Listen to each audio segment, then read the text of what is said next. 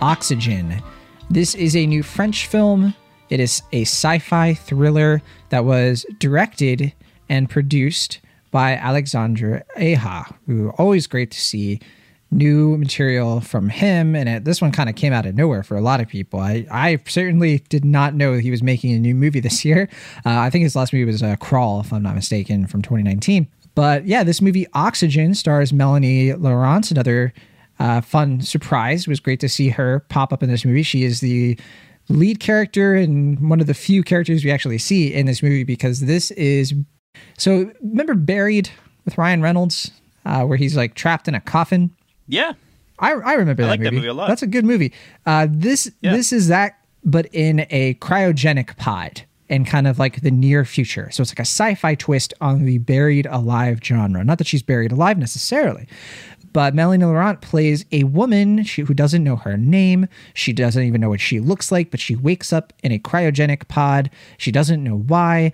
And the only thing she has is a computer system named Milo, a glorified voice assistant, and she has to try to outwit it, to try to be like, okay, I need to make a call. Oh, you can't do that. Well, can you do this? And she like tries to work around her limitations because her oxygen levels are running extremely low in the pod, and it's decreasing at a steady rate to the point where she even begins to start hallucinating, and she has to find a way out. If she tries to open the pod, she gets electrocuted. And there's a lot going on in this movie. Like a surprising amount of things are going on in a movie where we are only in one literal location the entire time, and almost the entire time at least. And I really dug this. I thought this was a really fun watch, and probably the best of the movies we're talking about this week, for me at least. What did you think of Oxygen, Will? I would also say it's the best of the movies this week, slightly by default, but also, like you said, I think it works on its own merits. I don't think it's doing anything terribly new. I mean, like you said, it harkens back to a lot of other fairly recent one-woman show or one-man show type movies, and I don't think this one...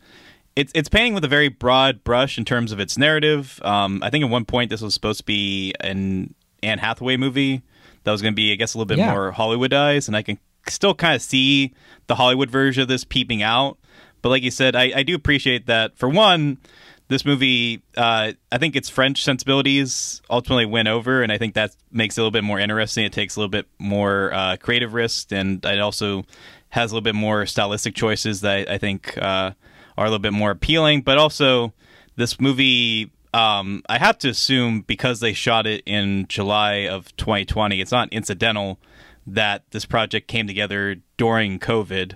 Right. And at a few points, the movie is outright explicitly like, this is about COVID. But in a way that I didn't find it grating or like too on the nose like some other movies we've gotten of late. Certainly like bringing back Anne Hathaway, like thinking back to something like Lockdown.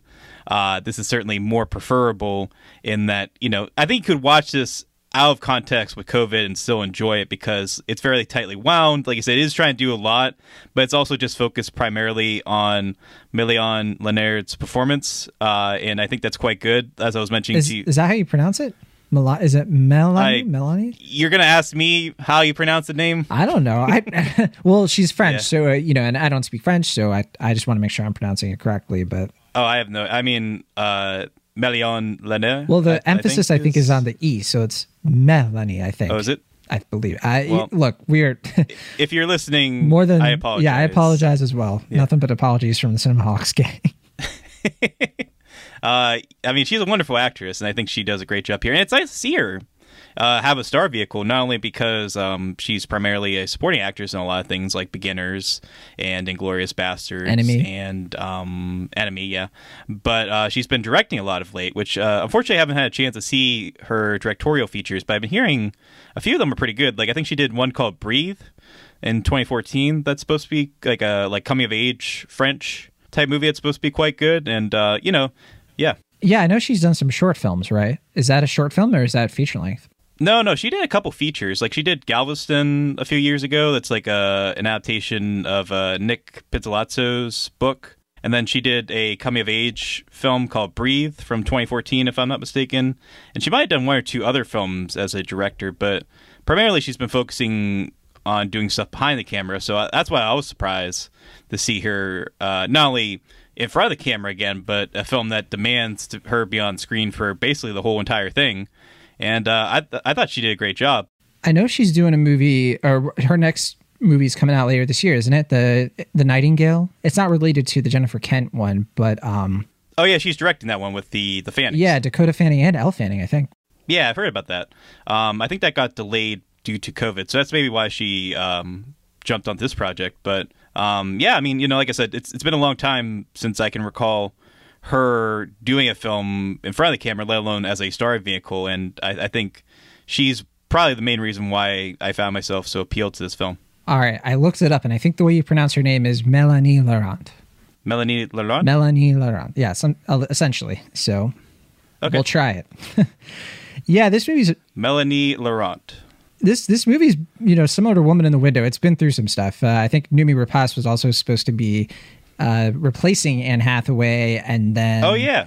Yeah, that fell through as well. I think Aja was always on in here as like a producer, but then, yeah, eventually they just kind of reshuffled the deck during COVID last year, and here we have Oxygen. And I kind of wish this movie had been released at a different time, because it's kind of like in this glut of other releases, and it's an okay time to release a sci-fi film, to be sure, but this didn't even release on a Friday. I mean, this released a couple days before everything hit. It's not the big Netflix of the movie of the week, and I think that's a shame. I think they're kind of like maybe almost like not allergic, but averse to this being French language, and assuming people are gonna like not be into it because of subtitles. Although there is that thing now where like now if you watch like a Netflix movie, it like defaults to the dubbed over stuff, which I hate, and I have to change it all the time.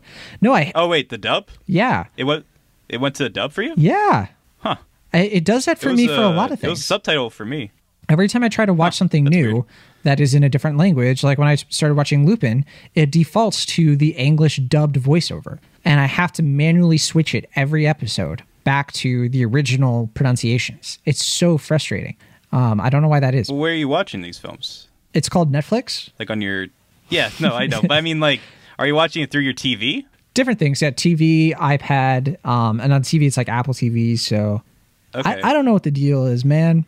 I just want to hear people's real voices. Because I watched this in both on my TV and my laptop. Like I had to switch halfway through, and both times it went directly to the subtitle version. I never played the dub version. Maybe it's a settings thing. Maybe you have it set to the right thing, and I'm just I don't know, goofing over here. I didn't have that issue, but I'm sure you're not alone. I just that was an issue for me. Yeah. Also in this movie is Mathieu Amalric. We just hear his voice as the sort of Sal 2000 knockoff Milo, and a pretty effective vocal performance too. And then also Malik Zidi plays a man named Leo, who we start to kind of slowly get to know over the course of the movie through flashbacks. Did you call him Sal 2000? Sal. Oh, I was thinking of Recess.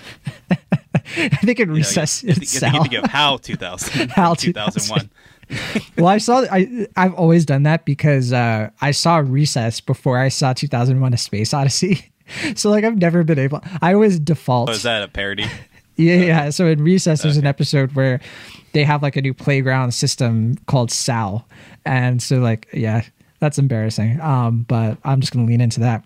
But no, this movie is super effective, and there were times in this when I was a little bit. I was like, well, how is she going to get out of this? How is she going to, there were a couple times like very early in the film, I was like, well, why don't you just do this, or this?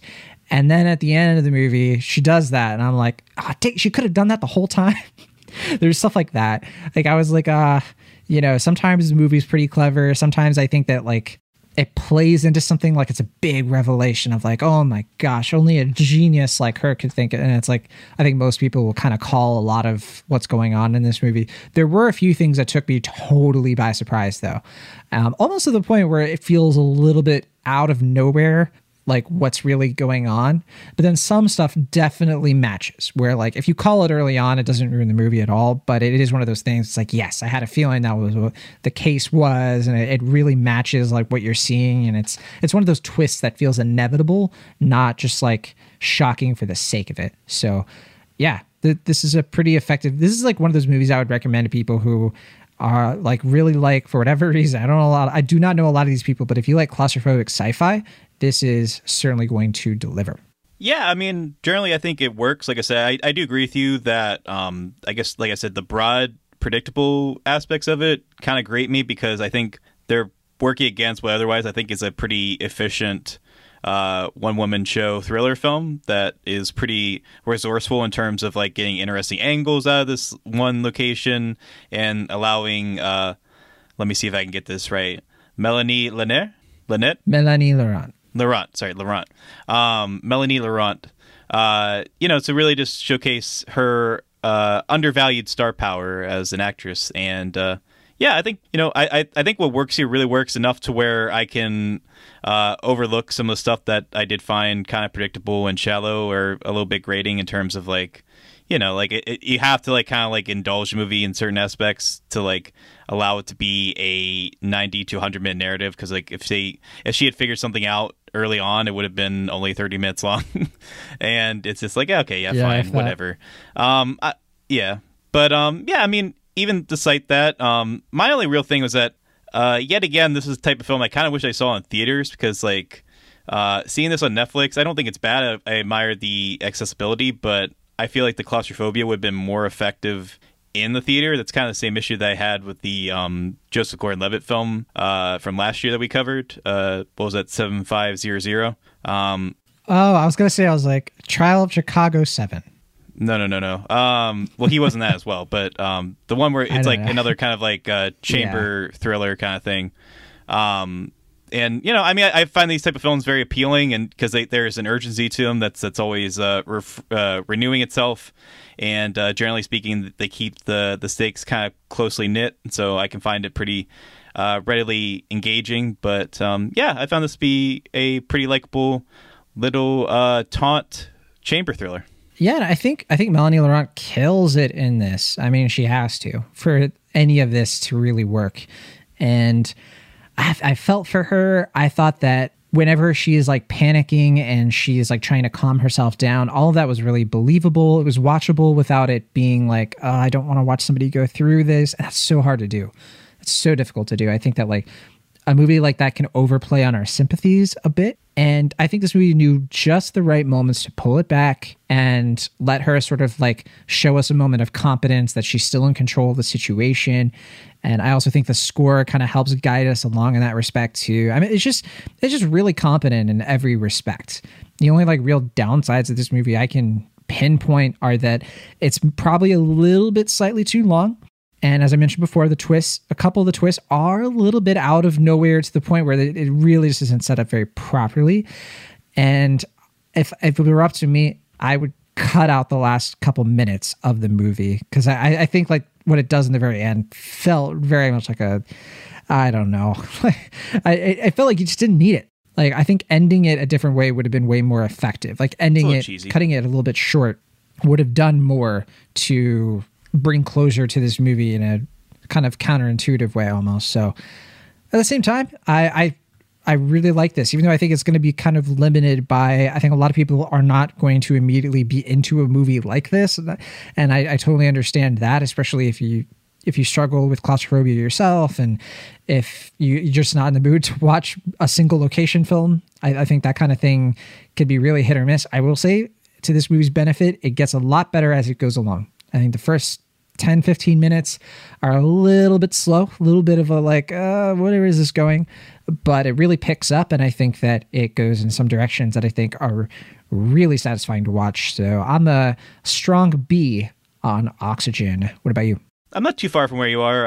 I do agree with you. It does get better as it goes along. I don't think it's ever necessarily slow, but I do agree with you that it does, I think, try to add a little bit more than it can really chew. And it's constantly just trying to like keep the audience engaged to the point where I almost kind of admire when it just is able to be a lot more simple and straightforward. But, I think the star power of Melanie Lanier, it pulls this off, and I really enjoy the direction, cinematography here. I think Alexandre Ahi, is that how you pronounce his name, or is it Alexandra Aha?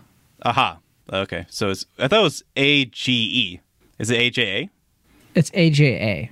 Oh, okay. For whatever reason, I thought it was AJE. Whatever. But yeah, no, I think he's good with this type of thing. Like we said, Crawl is another example of how it's a kind of throwaway B movie, but he brings a lot of his taunt direction and his ability to make simple premises really pop, and that's no exception here. So if it weren't for some of the predictable story beats, I think I'd give it a B as well, but I'm going to give it a very high B-. I looked it up, and it's Alexandre Aha, I think. Okay. Well, I apologize to him and Melanie Lanier. Sorry, I have to correct myself again. I said aha again because it's like what I default to. It's aja. It's because I bring Spanish into it. I'm sorry. That's okay. I mean, you at least have an excuse. I don't. So. Oh, gosh. All right. Well, that is Oxygen. I definitely think it is worth seeking out on Netflix if you're looking for something a little deeper, a little bit more interesting than the usual streaming service fare we tend to get. It's just 101 minutes long. They kind of missed it though. If it was 102, it would be 02. Well, that's what I thought they were going to do, but they didn't. Oh yeah, you did message me about that. Yeah. And it's coming out in it was supposed to come out in 2020, yeah. Which backwards is 02. Mm-hmm. That's why they did a quiet release. They're so ashamed. I guess. Yeah.